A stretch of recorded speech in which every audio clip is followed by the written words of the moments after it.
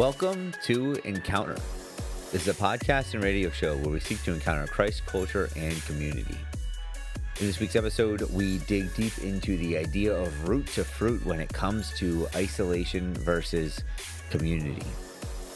So as believers, we know that we are called to be a part of the body of Christ. Paul talks about this extensively, and we are called to be a part of a community. And there are different times in the Bible where God calls us to temporary moments of isolation in order to kind of isolate our communication with Him. And it is pretty clear that there are some good and bad reasons to be involved in community and involved in isolation. So let's get to the root of what some of the fruits of community and isolation might be. And so as we talk tonight, we go to Scripture and we share some experiences about why we may personally have been avoiding community or avoided isolation, or vice versa. So this is one of those episodes that sticks with me throughout the following week. It's the words root to fruit have kind of been integrated into my vocabulary as I go about my daily life. And we just pray that through this, the most important thing that happens is you figure out and get to the bottom of why you may not be abiding in Christ as fully as you could be, so that you seek out the holy, biblical, Christ-centered versions of community and some of the purposeful, Christ-driven, isolated moments that you could be embracing Him. So we pray that you are actively diving into your Bibles and trying to figure out what that looks like. But in the meantime, we pray that you encounter Christ, culture, and community on this podcast.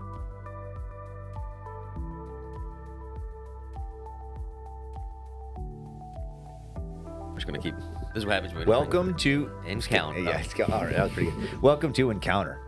Joe, finish it off. The show where everything's made up and the points don't matter. Whose line is it anyway? All right, so I'll have to record the intro before we start.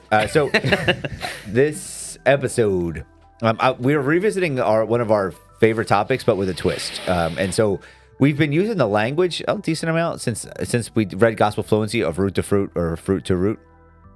And what that means, lots of fruit, very fruity.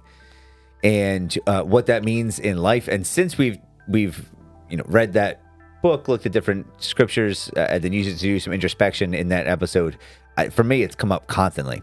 And I was just listening to a Matt Chandler series, and he's going through Revelation, and he constantly quotes it.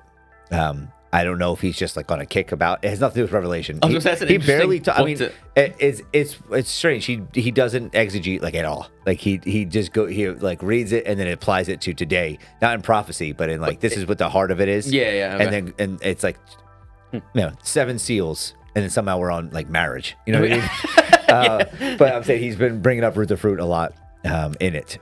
So, Joe, do you want to give us a quick synopsis? Oh wait! First of all, I want to say this. I had this realization the other day. Well, I'll stall for you for a second while you look at root to fruit. Okay. This is a home group. This is a Bible study with mics. You just had this revelation. No, but like the idea of like we talk about home groups, like it's literally a home group where we put mics in front of our face. Yeah. Like that just was an epiphany to me. Not the Bible study part, the home group part. The home group, like Okay. we keep talking about how we want small groups and like we believe in their purpose at Acts 2, and it's like that's what for some reason the mics removed me from the idea of it being a Bible study that's a home group. It's gonna sound weird because I heard lights and I was like, well, a lot of home groups have lights, so I don't think we're special in that. Yeah, we're special. We have lights, and one encouragement for the listeners. I don't know you there yet because I'm getting. Oh, you're saying okay. Yeah, just I was not expecting you. This is the first time looking at it since the episode we did. But seriously, all right, keep going. One encouragement though for like if you are listening, what happens here at the podcast stays here is something that can be replicated very easily by people much more or less equipped than us to read the Bible. So we're talking about starting a small group or a home group where we just open the Bible, and there's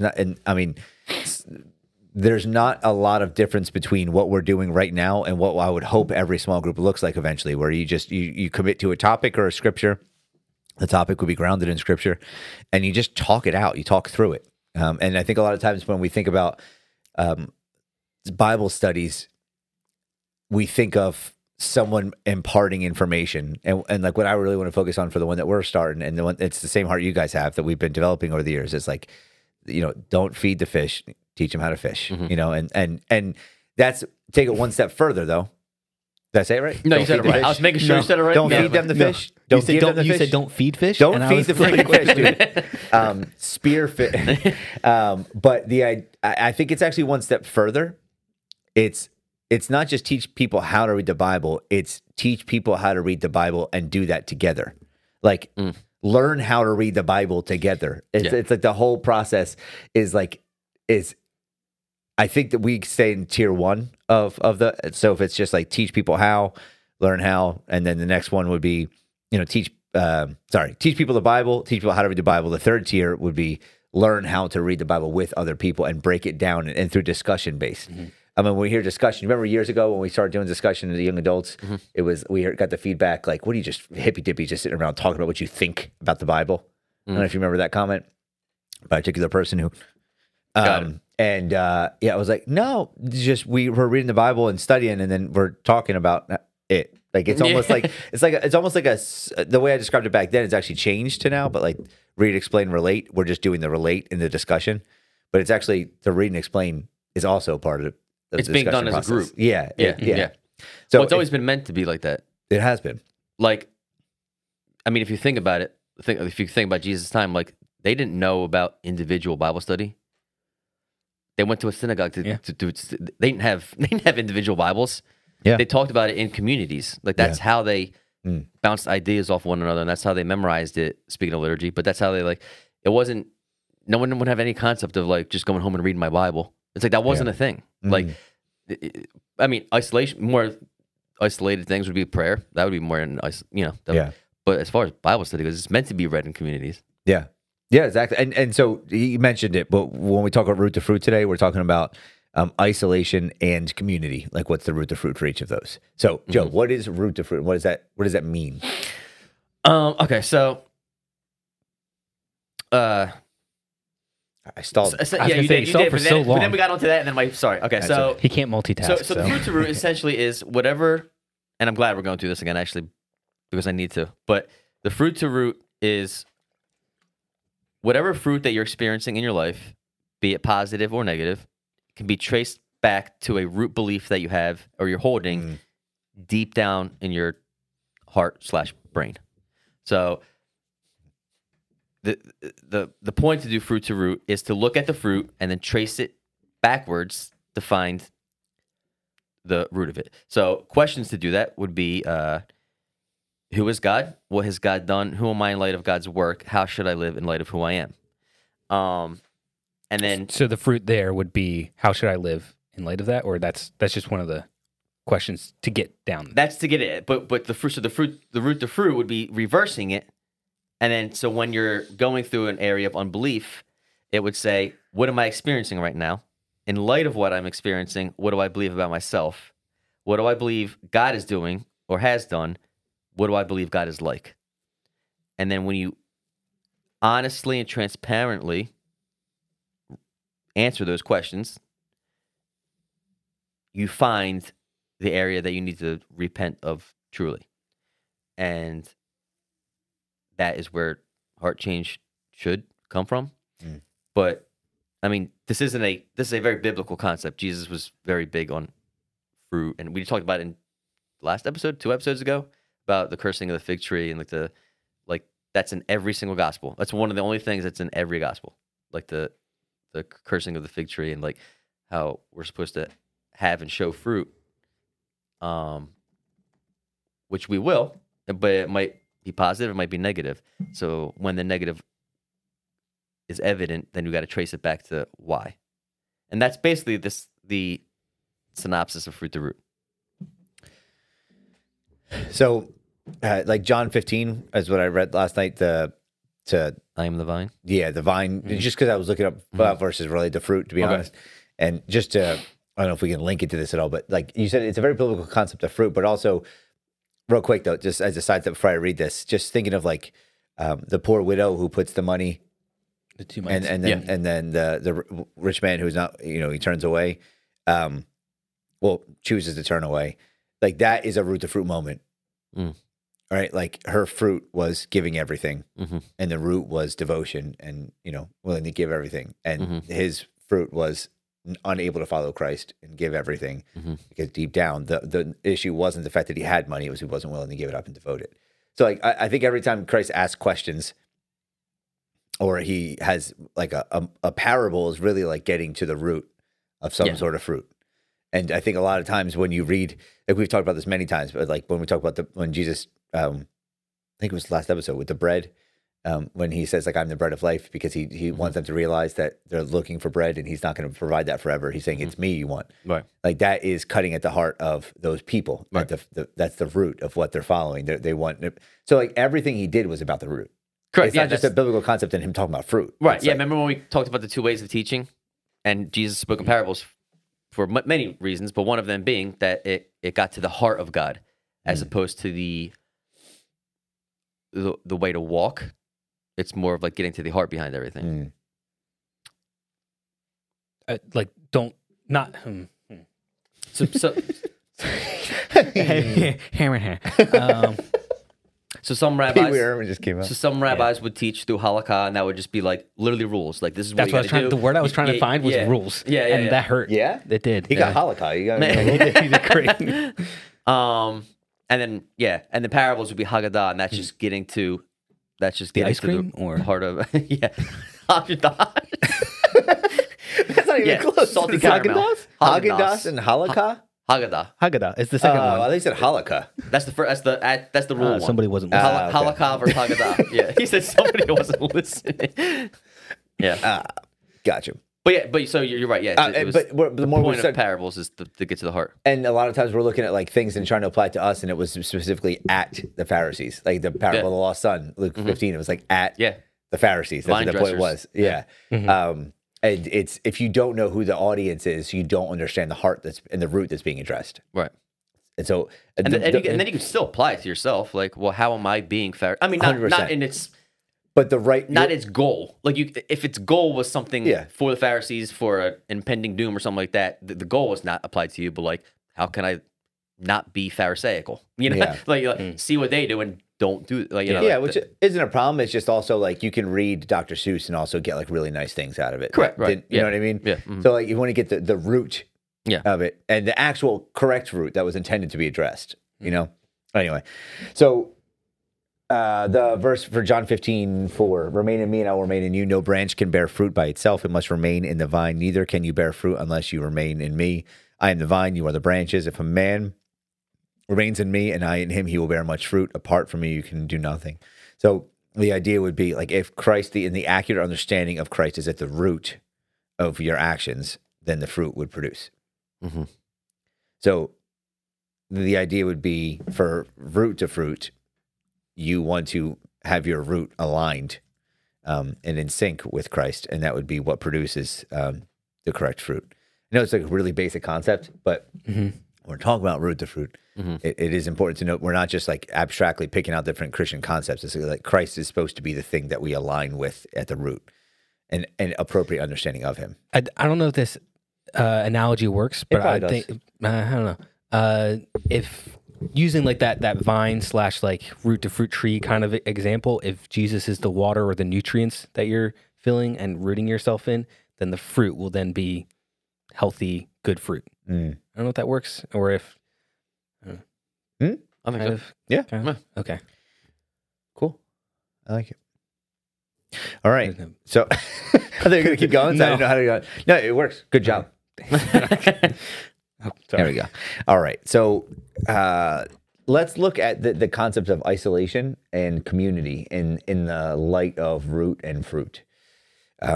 So I guess the idea and how we're going to talk about this tonight would be if you are in isolation, what is the root of that? Is that what we're looking at? If we are isolated from a community of believers, what is the root of that? Or is it what is isolation the root of eventual fruit? Or is isolation the fruit of something? Yeah, deep? is isolation the fruit or root? For a point of our conversation. What are you thinking? I think it would be a fruit. Okay. And the root would be anxiety, depression. It could be a lot of things. Like just whatever's causing you to want to isolate. From community, right? From other believers.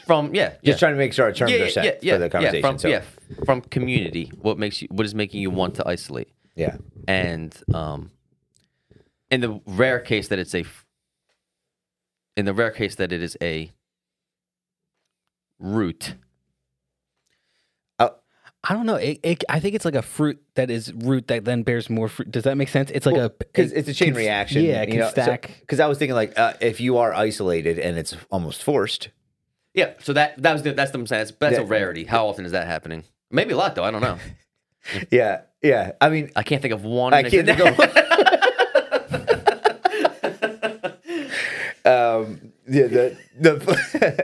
So if you go from isolation as the root and you feel that like as a state of mind, you know what I mean? Whether physical or not, then the fruit of that would be, less spiritual fruit being produced. I mean, you could just go with like, Hebrews talking about you need to be plugged into a body and don't forsake this.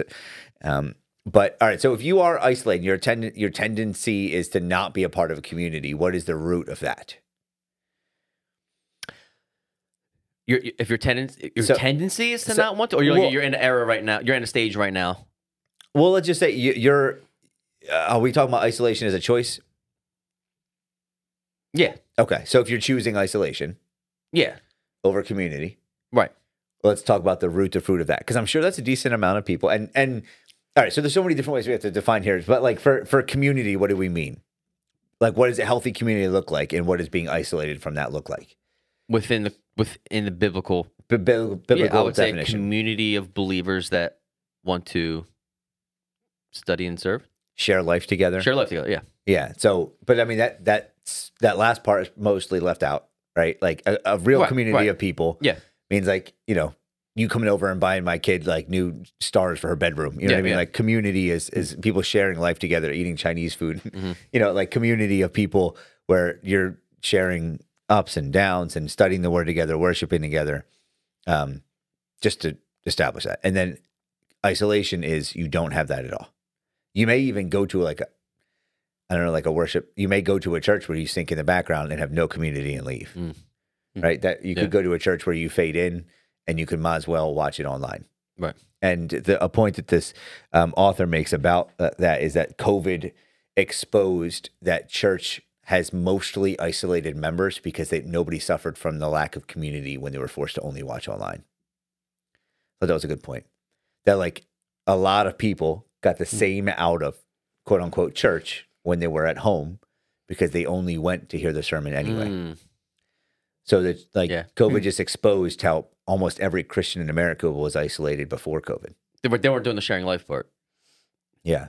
They were just being literally physically amongst people, and that was it. Yes. Yeah. So mentally and emotionally isolated, but physically amongst people. Yeah. So I think even that I would put in this category of isolation, like not sharing life and not actively worshiping and communing with each other. Because we're calling that a choice. Like you're choosing not to open up and be involved. Some people pick churches where they can only fade in.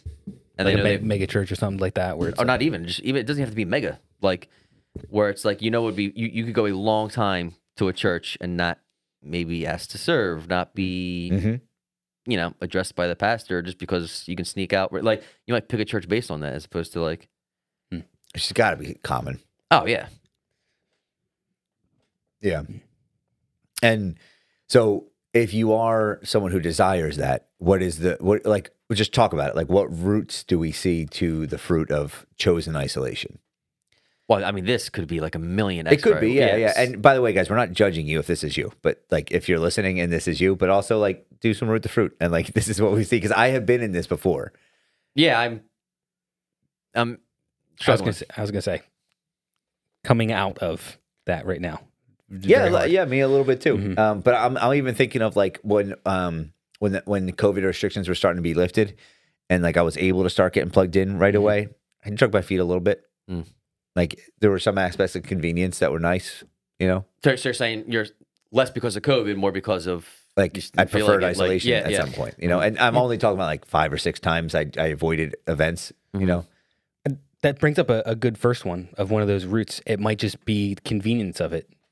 It's easier not to share. It's easier not to get involved. It's easier not to show your heart, to be involved, to give of yourself. So I would continue to ask questions though, because I don't think you're at the full root. You're like, you're just under the soil. okay. Like if I were to say, if you were to say, I don't want to go back to church and be a part of a community because of convenience, then I would say, like, what do you believe about God that he needs to be convenient to serve? What do I believe about God? That he needs to be convenient. See, all these always take me like a really long time to do. What do you think about God that convenience is even a factor in how you serve him?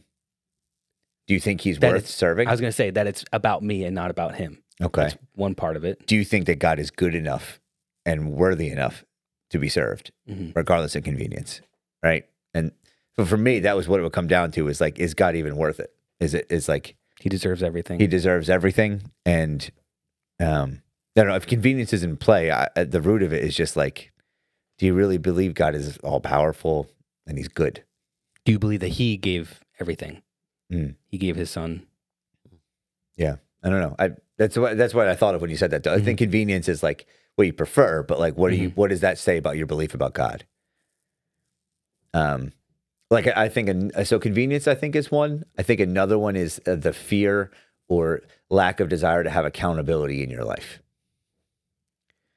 So if you prefer isolation, you let people into your house. You know, if I just bought like I have a truck that's 5 years old now, but today that's perfectly working condition. If I bought a new Ford Raptor today for $80,000, one of you would say something to me about it. No? Yeah, like I don't know, like a Fiesta Red. No, I'm kidding. I'm kidding. Ouch. No, I'm kidding. No, it's fine. No. Let's get to the root of that. No, Why did you? Yeah. But no, I get what, yeah.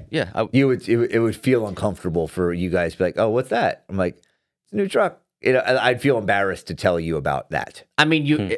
Because you guys know me and know what I desire. And you'd be like, that doesn't make sense. Especially if you had both. Yeah. Like if I came and it was, you're like, oh, it's just another one. Multiple cars is crazy. What? Yeah. So yeah, I think that accountability would kind of creep in. Or let's just say like, you know, my fridge and it's stocked full of like just straight up liquor and like, you know what I mean? You guys would be like, you'd be like, hey, is there something going on? You know, like, it's not just the do yourself a beer. It was like 15 cases or something, you know, be like, okay, there's a level of accountability. You didn't invite me to a community. community. You didn't invite me to the party. What's going on? Yeah. Say you go to a church where you just sneak in and sneak out and you don't really make friends with people, but you got some questionable stuff on social media. It's like, well, if you don't really make friends with them, they can't really, you know, and they don't know. They'll never know. They'll never know this life you're living, or you know, or just your general interests or desires. If you talk to somebody in a community and like, oh, so what do you do? And it's like none of it has anything to do with God at all. Like none of it. Like it's like, oh, you know, that becomes now it eventually becomes an issue if they become your friend. And it's like, you know, listen. You need to serve somehow. Yeah. Like,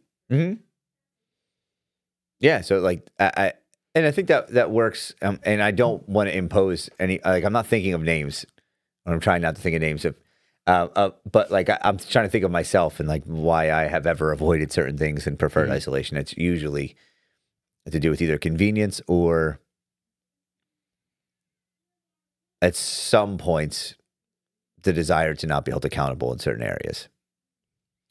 But that one's been a long time. That was since I was like a teenager. That's the only time I can think of it. I for sure didn't want to. Going back to our earlier conversation before we start recording, I think for me, it sometimes is getting hurt and then retreating and not wanting to confront somebody. So then I isolate, and it's like, well, I'm just not going to talk. I just won't deal with the issue and won't reinsert myself into the community anymore because then I can't get hurt. Yeah, that's a big one. If you've ever experienced church pain, and, you know, and it's like, well, why even try? Why even? It's just going to happen again. Even if you understand why it happens, It's like, yeah, the church is God's people, but made up of sinners. So not by anyone's fault, really, but there's a potential that I could get hurt again. So why even? And that's what Pastor Seth made a distinction the other day between the two types of churches. Like that there's a church that is gospel preaching, reaching the lost, and pulling in so many sinners that are being converted that their sinful lives are being dragged into the church, and the church just cause pain. Yeah. Or the type of church that's just spiritually dead, Right. and that is dying slowly. Like that first church is the healthy church, Right. And that's the one that causes pain. So like the idea of, so if you get to the root of that, you're afraid of hurt. You believe that the church is, I don't know, what would that be? Failed expectations of that the church is perfect. You don't believe that God is good. Yeah. Because his church isn't. Or that he can heal, like, in a situation, or that. Yeah. Like the redemptive part of it. Yeah. Healing. Yeah.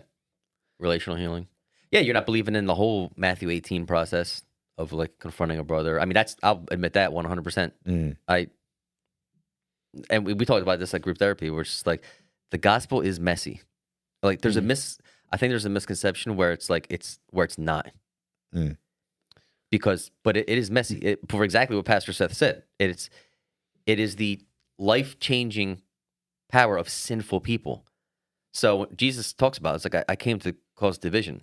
Now that has a lot of meanings, but it does. One divide is between spirit and flesh, and that's a lifelong battle where those are fighting against one another, and they're fighting against one another in you, and they're fighting against one in another believer.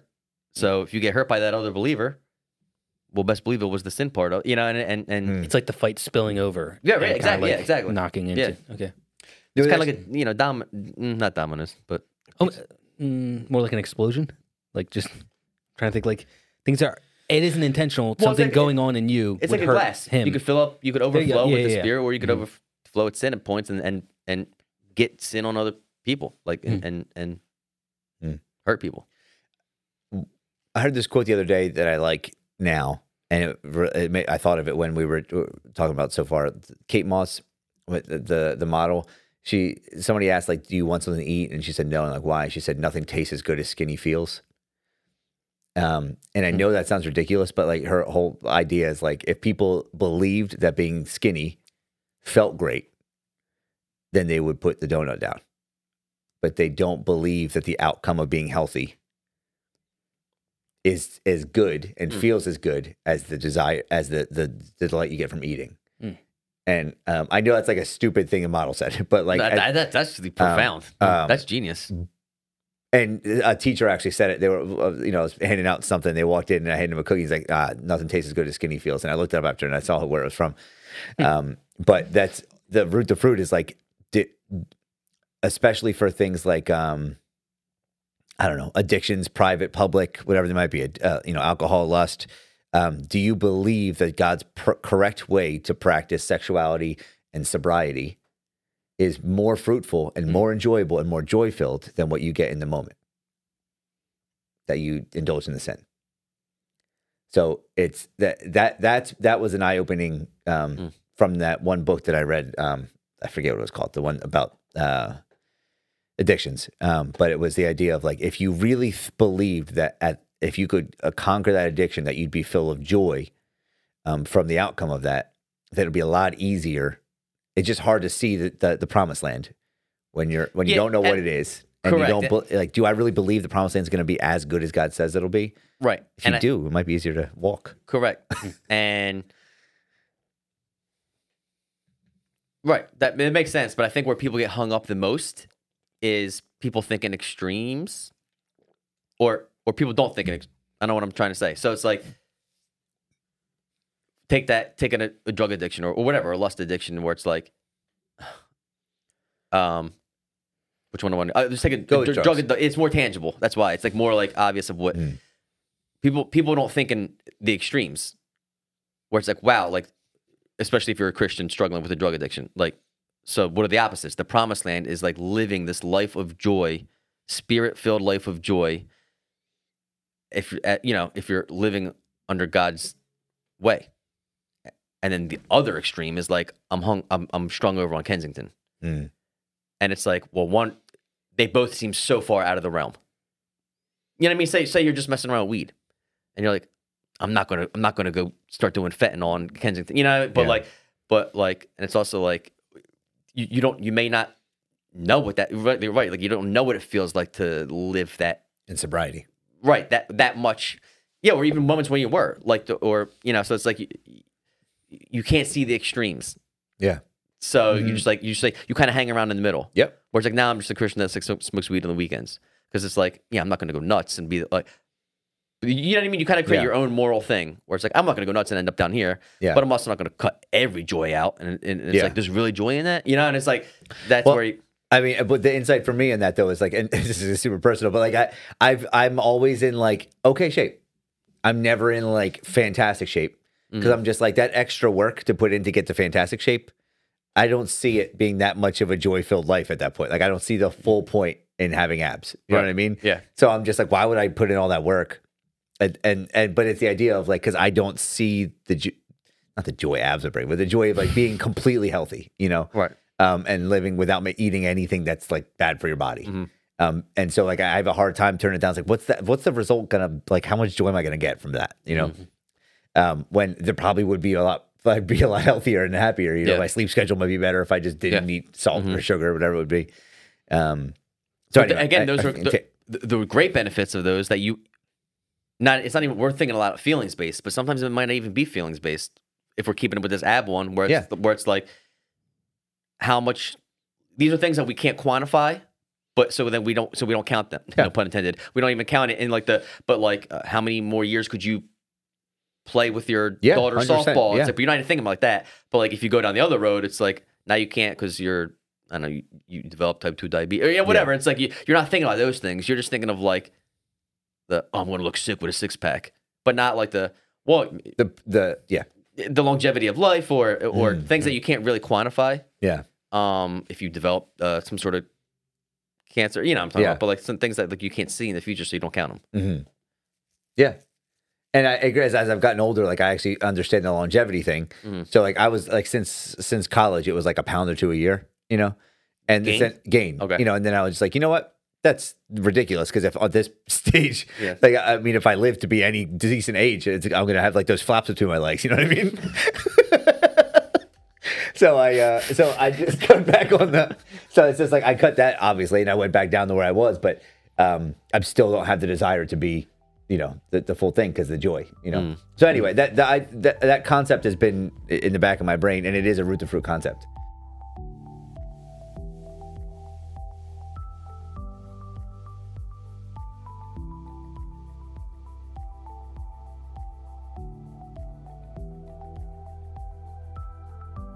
One layer I did want to bring to this though for isolation, because we were talking about community, is how some isolation in the Bible that's chosen is called by God. So Hebrews, where am I looking? So like Exodus 24-32, where Moses is like called to the mountain.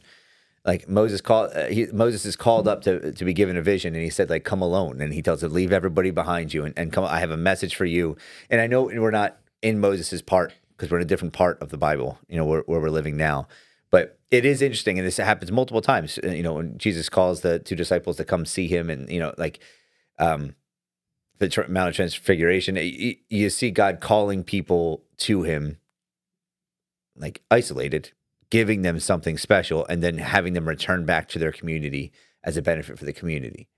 So like I think sometimes isolation with the intention of meeting God personally and then blessing the community you're a part of is the holy way to be isolated. You know, it's temporary, it's purposeful, and it's meaningful. You hear like so often, like the pastors that have really like healthy, successful churches will like often talk about they need once a year to go away for a weekend by themselves to like a cabin, and they just walk and they pray, and it's just like a spirit-filled weekend where they're just reconnecting with God so they can get their heart like aligned with them because there's just so much noise around them. And they're doing like the Moses model where they isolate intentionally. So I did want to also add that layer to it where there is a negative, like that would make the root of isolation sometimes a positive thing. So you said sometimes I think just the fruit of isolation can be a positive fruit if it's in the right context. right. Yeah, exactly. Yeah. Like Paul in Arabia. Paul went to study the desert for 3 years with the intent of changing the world. You know, I mean, I don't know if that was in his With the brain intent of as his, like, serving. yeah. Well, but like, what came out of that was was the invention of this community. Well, Yeah. that's not true. But was we're talking about the Jesus gospel, going to the garden to pray. I mean, Jesus Right. did it. Yeah. He isolated. That's the example I was thinking of, like prayer. We talked about it earlier, like that idea of that prayer closet. That is where you cut off the noise from the world and you're listening and pausing and trying to get reconnected to God. Like that's the part where isolation, not that you can't pray with other people, because God does talk about praying in community and being in one heart, but that idea of separating everything else around you to be reconnected. I don't know. That I would see as a good isolation. Yeah, for sure. And so that's why it's important to talk about the root, because if you are in the situation right now where you're like, wow, I think I isolate, it's like, don't panic. Why? You know, and that's why it's so important to ask the questions about root to fruit, because if you may actually have like a holy root and isolation might be a holy fruit, but you have to actually ask yourself and be honest, because unless you have somebody that's like speaking into your life that can point out the root, then you may live with a fake root because you're unwilling to admit it to yourself, you know? So like even people who have like the lust addictions, like you don't believe that God's proper design for marriage is going to be a fruit worth waiting for. Right. Like, and then the sad part about that is if you over dilute yourself with the wrong, the wrong type of lusts, then your promised land is actually less valuable, you know, and it's harder to enjoy. Like I was trying to think of how that would look like for the Israelites going towards the promised land, you know, like if they got to enjoy like elements of the promised land so intensely in the desert that they didn't appreciate the milk and honey when they got there. Yeah, I know that's. I know what you mean. Yeah, hypothetical. Yeah. That's like what I believe. Like, and whether visual or like actually, you know, polygamy, like sleeping around. Like that's you're diluting what the promised land could be to you because you're overindulging in like some of the fruit. Does that make sense at all? Yeah. So would you call like if we're keeping this hypothetical, like the rave around the golden calf? Like the golden calf is the only thing I could think of. But was that like a false promised land? Is that what? Yeah. I mean, they try to create one like the Tower of Babel. I know it's not in that same time period, but like the Tower of Babel is like a connection to God is in the waiting. Yes. And you tried to create your own, and it diluted what it might have been. Right. You know, so yeah, that's what for specifically for like lust and drugs. That's what I was thinking of. And all right, so community. And we can use the same phrasing for how isolation was a fruit that could be positive or negative depending on the fruit, but depending on the root. So community can be a positive or negative depending on the root. Yes. So let's talk about the positive first. So we can get to the negative second. But what is the positive root of positive community fruit?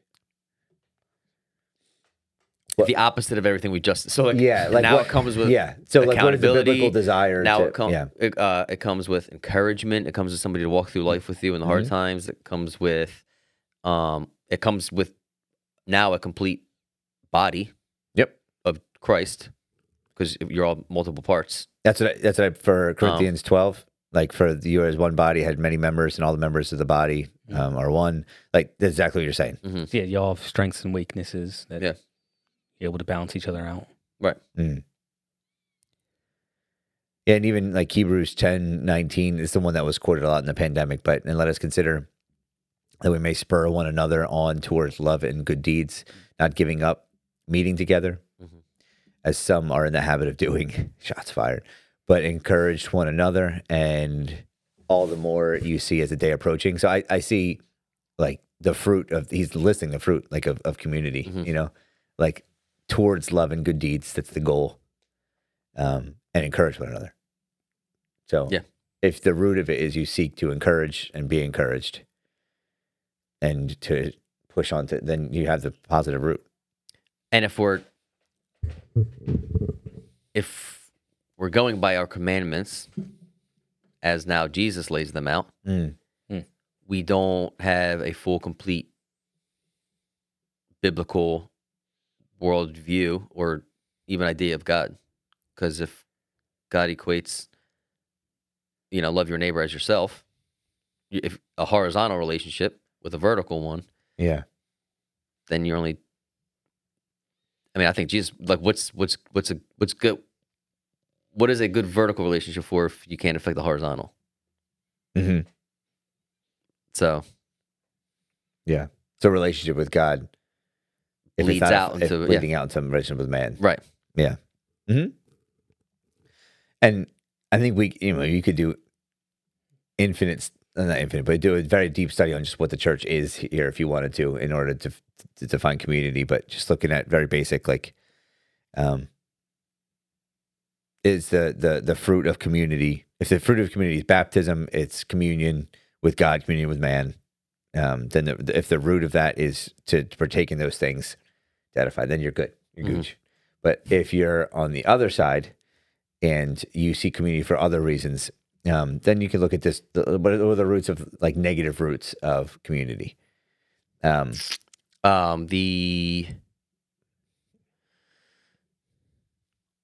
it? What's the word I'm trying to say? The acceptance of man, or but not that, but even more than that, like the People pleasing, is that the praise of man. Okay.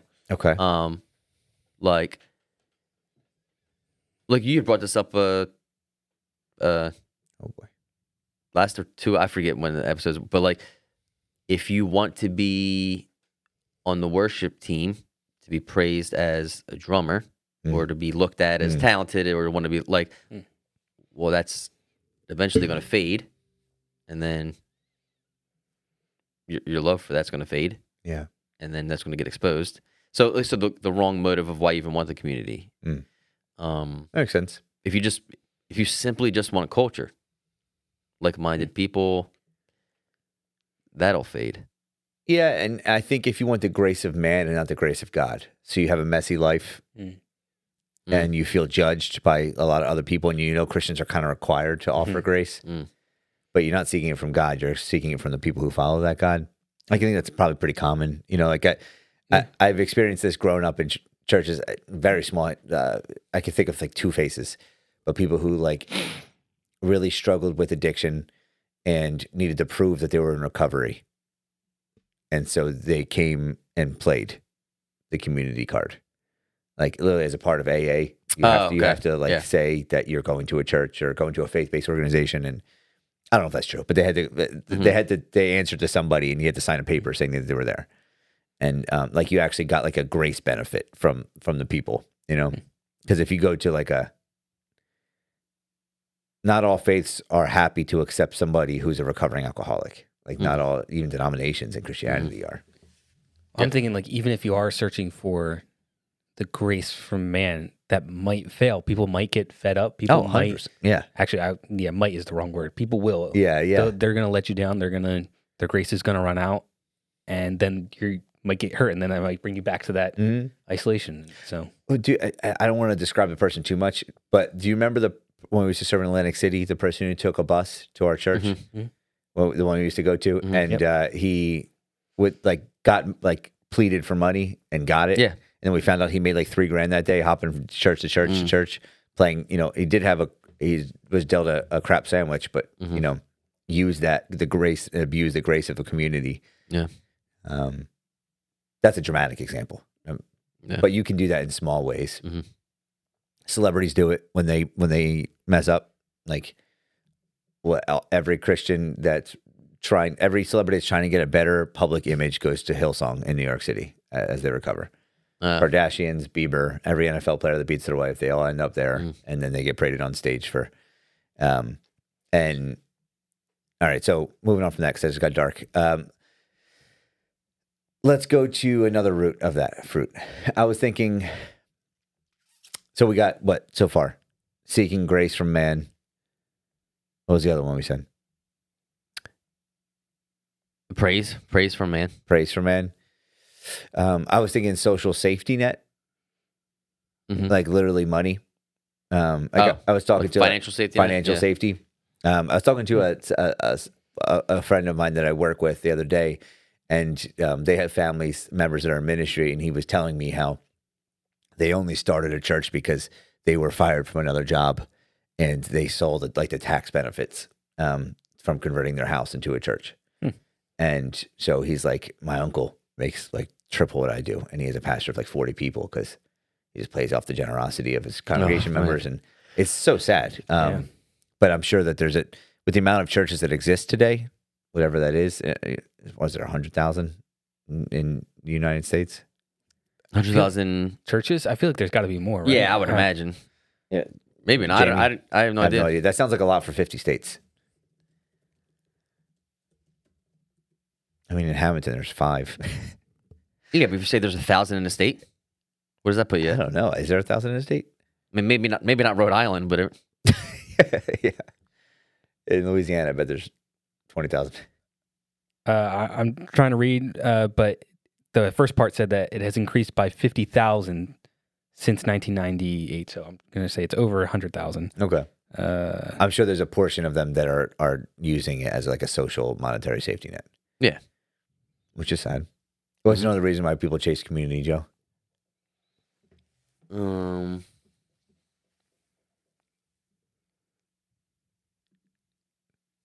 Love? Like acceptance, love? Oh, No? I meant like romantic. I mean, it could be both. It could be both. Yeah. That's true. I didn't think of that one. I mean, you think about like the colleges that they say. That's why I'm at this home group. Oh. Okay. Okay. Well, they say like the Christian wait. colleges, they'd say that where it's like ring by spring or whatever. So it's like, but same idea. You go to a church body, there could be hundreds or tens of people. So there's the opportunity. I don't know where you give me these weird tens of people. Well, I said hundreds, and then I realized I don't know how big churches normally are. I think had the next- no scale. Yeah. I think I reference. heard the average is 80 people. Oh, okay. And So I'll say hundreds. yeah, most people go from hundreds to dozens. That is I never normal heard tens. That's what normal people do. Yeah. So you say like, I think there's ones here. You know, yeah, once. yeah. I also think generally just social acceptance from like a peer group that you may not fit into. Well, that's when I Is it said the same culture. thing? That's kind of what I meant. Like, Okay. if you're just a generally moral person and you don't want to make friends at like a bar or like or meet a girl or guy at a bar, like you're like, oh, this is a group of you know, moral people, Tens of people. tens or dozens of people, like that you could, you know, that they're not gonna like their lifestyle's not gonna bring you into the gutter, like. Yeah. Yeah. Speaking of that, when we're done here, there's a person that we used to fellowship with that is doing well, and I wanted to tell you about it. Remind me. So, all right. So I think we got just generally. I know it seems like we're trailing off a little bit, but the concept thing we're just belaboring. If there are negative reasons to jump into a community, and I think I just more often I've seen the isolation one. Like you're isolated because you want to be for a negative reason. I don't as much see people like I want to be a part of that community, but I will say that it is a compliment to the community when it's attractive enough for people to want to be a part of it. However, even if it's the wrong reason. Even if it's the wrong reason. However, the community should be so gospel oriented that can't happen over a long period of time.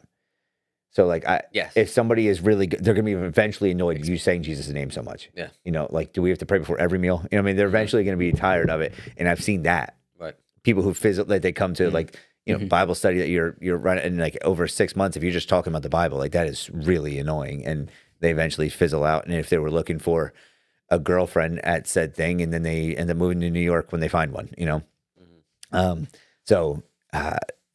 You know, even people who just like really want to attend a Bible study because they want to find a girl or something, but they're not the right age, you know, whatever.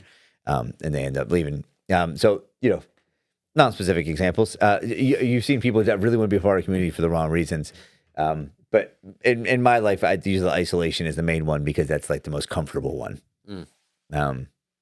And I'd rather put up with somebody who wants to come into the community and we get the chance to say the gospel to them. Right. I think that's what Easter kind of represents, and the Creasters, Easter and Christmas services. It's like, we know you're not here for the right reason. Yeah. But here's the gospel. And you like this community. You like the good feeling. You like holding a little stupid candle on Christmas Eve. That's nice for you. But here's Jesus anyway. You know what I mean? That seems to be the spirit behind most churches. They capitalize on that for the right reasons. Like, if you're here anyway, it's through the gospel. Right. But the community of those holidays brings in people who are there with the wrong root. I don't think it matches, but I'm thinking of the example that people were preaching Jesus' name. They're like, it was for the wrong motives. But this is the opposite. They're coming for the wrong motives. And that shouldn't matter because they're coming in surrounded by Jesus. Right. Either way. Yeah. Nice. So I like this is eye-opening. Just any root to fruit conversation is eye-opening for me. And it's like hard not to be introspective whenever you do it. I think youth groups, it's really difficult. Just being transparent here. It's really difficult to have a teenager have the correct root. Yeah. It's just hard. For like because they're this is broad brush, but their God at that age is to fit in with a peer group. That is their idol. So to find a teenager that can think past that, that's rough. Yeah, I mean there's always the joke, like you want your youth group to grow, you just get eligible males or females to start coming. And then all of a sudden they come for those people, and then they're bringing their friends, and then you started with a couple, and now you have, and it's because it's really difficult to navigate, like you said, whatever they're chasing, and then youth pastors often resort to food, and when you want to tap, if you want to get more people in a church, you tap into the wrong root, with the hope of producing long-term fruit. So if you want breadth and not depth, that's what you do. And I think that's what a lot of churches fall into when you wanted your church to grow in number. You hone in on people who may be coming for the wrong reason. And so you guys can think of a couple of church names that we've attended over the past, decade, specifically. Maybe you guys even installed something there, where like the worship is so elaborate that it simulates rock, Coldplay vibes, right? And you can't assume the root of the people doing it, but like I kind of do, that the root might be that you're tapping into the root of people who just want to see a concert. And you're hoping that once they come, they sit, you can kind of like bait and switch, and give them the gospel. And then that model's rough. I don't agree with that as a model for, like you want the gospel to be so on your sleeve that's what's attractive, and like the actual love for a brother and love for Christ to be the thing that people say, like, that's different. That's what I want. I'm not sure. You should, you see churches that when they want to grow, they tap into the wrong roots of the congregation members. Does that make sense? Yeah, 100%. I think about that all the time. Like just in general. I mean, think about the way the world is, and I don't. It's very broad. Well, I know, so I'm going to get there, but like, I also don't know how to. Anyway, like, think if right now every single church went back to just the guy speaking for 45 minutes, one lady on a piano, and hymn books. Every church in America went back to that. How massive would the exodus of yeah. of people there for the wrong reason? How massive would that be? 50% or more instantly. Yeah. Instantly. Right. So I'm not even saying big mega churches that look like a rock concert. I'm saying, and again, none of these are necessarily for bad motives, but we're looking at the, I think modern worship's awesome. So right. It's not a slight to that, so it's not a slight to modern worship, but I'm just saying, even like well, let's just say the Calvary Chapel movement, like that came from people appealing in a different way to that group that was in Southern California. Like it now made it appealing to them. Now, I'm not saying obviously a lot of it was genuine, and it was like they brought Christ and Christ's grace of actually letting them into a church could be appealing in and of itself. I'm not saying that, but I'm just saying it's like it changed the format of church because now there's like a band. I'm not sure like, wait, what? What happened to the piano lady? And it's like, you know what I mean? Like, I'm not sure in that instance that either route is wrong. It just, there's potential for bad roots. Yeah. But neither route could, right. There could be positive fruits on both sides. You see what I'm trying to say? Yeah, I do. Yeah, I do. But like looking at the film, which is obviously 100% how it happened, Lonnie kind of preyed on the wrong roots of the congregation members that wanted to see miracles and healing every time. Right. Right? Because then you're saying like people are there drawing them in, and like that's not what God doesn't always heal. Right. And so you're giving people this false promise of the pool of Bethesda. So but then there's Chuck Smith who prayed on the right roots, just allowed people to serve and love and come into the church, like you said. But I mean, at the root of that though is marketing. Like that's what marketers do is they look at roots. Well, that's what I'm saying. Now every church has an Instagram. Now every church, you know what I mean? It's just like every non-denominational, I'll say, but like old churches that still have the old lady building the piano and hymn books, like they don't have Instagrams. But like, do you know what I mean? Like every newer church, like you said, the stat, like how many people from how much it went up 50,000 churches from 1998. Like all those churches now have Instagrams and they're following trends and they're doing all these things, and it just allows a lot more flesh. It allows a lot more flesh and a lot more bad roots.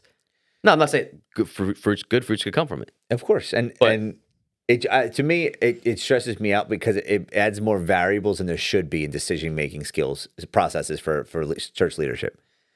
So like it like clouds. When you say, just for example, like you're making a decision about how worship should be presented to the congregation, like praise and worship music. Like it is really hard to block out the noise of like, okay, if we added just say this was the case, we had electric guitar and drums and pads, we'll probably have 20% more people in the church.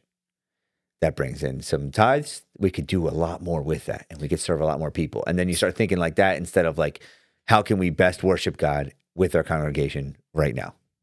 And so like I find it would be hard to not to block out that first thought process and stick to how can praise and worship be most glorifying to God right now with these people. Maybe the same result. I would say if you're not good, if you intentionally don't make the motive like numbers and then tithes, and not to say this is a better route, but I'm just saying if the decision process was, okay, if I add electric guitar and I add drums, now that adds 600 more songs that our worship band can now do. Because, you know what I mean? Because Elevation, because all these current bands that are writing gospel-centered music have these in them. So it's a different route. So it's a different route. And it might not even be a negative one. It's just like, now we can cover more. Now there's more songs. So a positive, negative fruit, same outcome.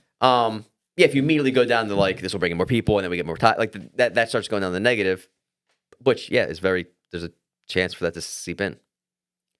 Which is, it sounds like that wouldn't happen, but you'd be surprised. And like even a few, not the churches I've attended, but like the organization that I worked in college, like that is the thought process for every single decision is numbers.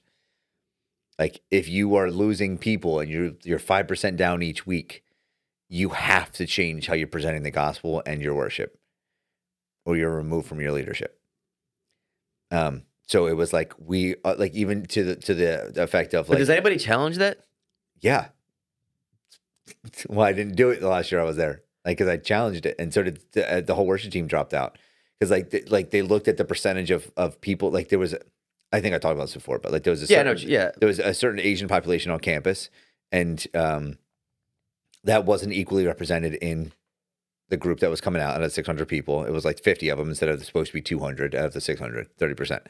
And so they wanted more Asian cultural worship brought in. So like, I didn't even know what that meant. So I just kept doing what I was doing, like the most popular worship songs at the time. And every week I'd have a sit down. They wanted like me to look up and like find a person that was singing the dialect. Player? Yeah, though not a gong player, but like try to find someone that could sing a verse in Tagalog, and pull them up. Oh, literally like different languages. Yeah, like different languages, and learn like their worship in their home country, and see if we can adapt some of those songs. And it was exhausting, and if that was naturally, organically being suggested by but like hunting them down, not because we wanted to help them worship in their native tongue, but because we wanted that population to be equally represented and to be growing, Right, because the alternative to that would be like, let's find a person, minister to them, disciple them, and then they can start an Asian Bible study. In that language. You know what I mean? Like that would be the alternative to that, where it's not your church centered. Yeah. And it's like, how can we get them to start a or even if that 100%, or like it really is, if there's that many, if someone says, I want to join the worship team, and like, okay, great. Like, what do you have to offer? And they're like, well, I can sing in all these different, languages, and like, I have a beautiful voice. And it's like, all right, so maybe in this, like the bridge of the song, you should just take it over, you work it in organically, in a beautiful way, which is probably how Tribes got started, Yeah. The song, not the original idea of what a tribe is. For our podcast listeners. Yeah. I'm an anthropologist. So root to fruit of big takeaways for each of these is that, for me, just right away, the breaking down the language is that you can have a good fruit and a bad fruit, and a good root and a bad root to each of the good fruits and bad fruits. You said root and fruit so much I know, tonight, I'm getting, it's blurring in my brain. I just hear That's all I hear when you say it now. And I'm like, so you can have a really good thing happen and a spiritual fruit produced with good and bad intentions at the heart of it. Yeah. And vice versa. And so it really is just an introspective process where you work through it slowly, and prayer. And I think for me, it is the reminder that it is a continual process, that it doesn't just happen once or twice and you're good, because your actions are always changing, and motives can easily shift throughout your life. Yeah. Yeah, exactly. Oh, yeah. We just talked about, what was that? You should know this. It was your podcast title episode. What was was your topic you suggested that we just did, and it was just published? Devotion versus devotion versus obligation. Obligation. Mm-hmm. That's root to fruit. Yeah. Right. That's what that whole thing was about. Like, what's the root of your service to God? Mm-hmm. Yeah. So just this, I'm not going to go into this at all. But at the top of this, I posted a. You don't have to read it now. This is for you in the future. But it's a link all about this from Paul T. Penley. And the link, the article is Jesus Hates Holy Huddles. And it's talking about Jesus and his community versus the Essene community that wrote the Dead Sea Scrolls, and how they shared many things in common. But one of the main things that they disagreed on is that the Essenes thought they needed to isolate in the caves, which is why we have the Dead Sea Scrolls. And Jesus thought we had to bring the light to the world. And that the people at the temple, the Pharisees and the Sadducees, it's not, there's a chance, if they repent, there's a chance for them. It's not over for them. Where the Dead Sea Scrolls, they're like, no, it's over for them. Like, the temple is corrupt. There's no, you got to get out of there and hide in the caves. And that's where true, godly, pure worship will come from. You come out once a day to bathe in the mikveh, go back in, and you're just writing scrolls all day. And that's where true. And Jesus was like, no, it's love your brother. The Essenes thought you had to hate your brother. And so there were a lot of things they agreed upon, but a couple of things that they strongly disagreed upon. And that's what separated them. But I just thought, I remember reading this like a while back, Jesus Hates Holy Huddles. And I was like, wow, this is exactly what we're kind of talking about. Yeah. Yep. And one, I just want to just think through this sentence, and because it reminded me of the thing that I intended to talk about this whole time that I didn't bring up once. But the phrase that this man named Miles Wernz describing isolation and communion, he has this.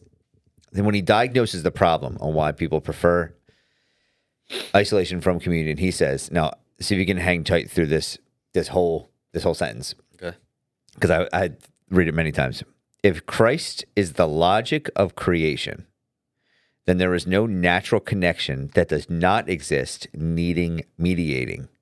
There is no immediate connection between people that can stand or be sufficient without Christ. One more again.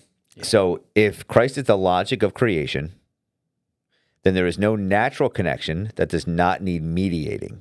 There is no immediate connection between people that can stand or be sufficient without Christ. So what does that do with isolation, though? Meaning that if you want Christ in your life, they need to be mediating between you and other people. He needs to be mediating between you and other people. So if you're a part of a community and Christ isn't the mediator, like he mediated between us and hell, right? Like he's the mediation for, like that's the mediation that we have between him and us. But then you go to the horizontal where he mediates between you and other people. Like Christ needs to be the bond, the Holy Spirit needs to be the connection in the community of fellowship. And if you don't access the fellowship and you cling to isolation, you don't want Christ to be a mediator in your horizontal relationship. So you don't want Christ's active work moving in you and around you. So if you don't want him so if you don't want him mediating in the horizontal, you don't want him mediating in the vertical. Yeah, if you work backwards, that would be the root. Is that what you're saying? Is that what you just said? That'd be the root, of what he's saying. Yeah, if you work backwards. So I don't know if you agree or disagree with that, but he goes, deeper and it goes along. So I think the rest of this can be summarized in the article you sent. Okay. So we can post it to the episode if you want. Yeah.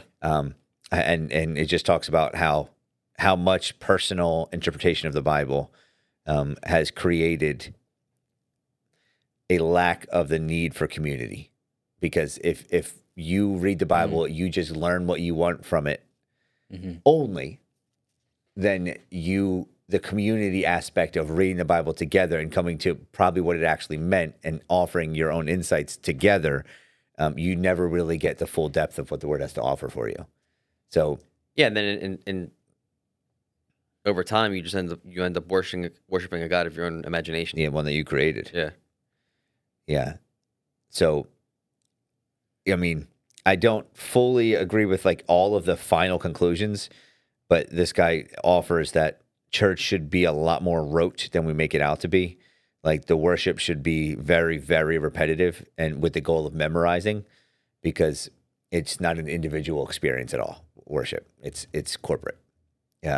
And that, like, yes, you are individually offering your praise to God, but corporate worship is teaching and admonishing. And if you're not learning from it, meaning you're not like understanding the Bible, having it written on your heart, and you're just like singing a personal experience, and like the idea of having your personal pronouns in a song is offensive to God. That you are there to offer God's attributes back to that him. I don't agree with. Yeah, that's but I for a lot. I mean, I get the sentiment we're talking about. But yeah, me too. I get it. I mean, then you got to throw out half the Psalms. Yeah, David had so many, yeah. It's definitely interesting. Yeah, the perspective. So I can attach that because this is a summary of it. I can attach it to the episode as well. So get in the habit of this. I every time we bring this back up, I'm just, man, I should be doing this a lot more often, of just trying to get to the motivation behind why we do things as believers in every area. And I would like to do this with more topics too. I was kicking around a couple other things we could do this for. The root to fruit? Root to fruit, yeah. I forget what they were, but the idea of kind of like breaking down different areas where we can get to the root and fruit of our lives. So this is one of them. We'll still be going through chunks in Matthew. Yeah. Yeah, and we have a couple of new guests that we're hoping to get on the next few weeks. I forgot to tell you about one that I talked to the other day. Oh. All right, you've been encountered. Thank you so much for tuning into the Encounter podcast and being part of the Encounter community. We treat this podcast as a ministry. We pray for it. We pray for our listeners, and we pray that the guests and the information and the gospel that we share on this channel and this media platform are always and only glorifying to Christ and Christ alone. And while we do that, guys, our podcast sometimes spans 1 to 3 hours. So if you hear anything that you disagree with while we are speaking, which is highly likely, be Berean Christians, you have a few options. The first one would be to take a deep breath. It's going to be okay. The second one would be to know that your and our authority should be and always be the scripture. So before you take anything at our word, please open the pages of your Bible, read them, and find out what absolute truth looks like. Find it, and then the next step would be to reach out to us. And we would love to learn from our listeners as you are listening through a one-way communication about our podcast.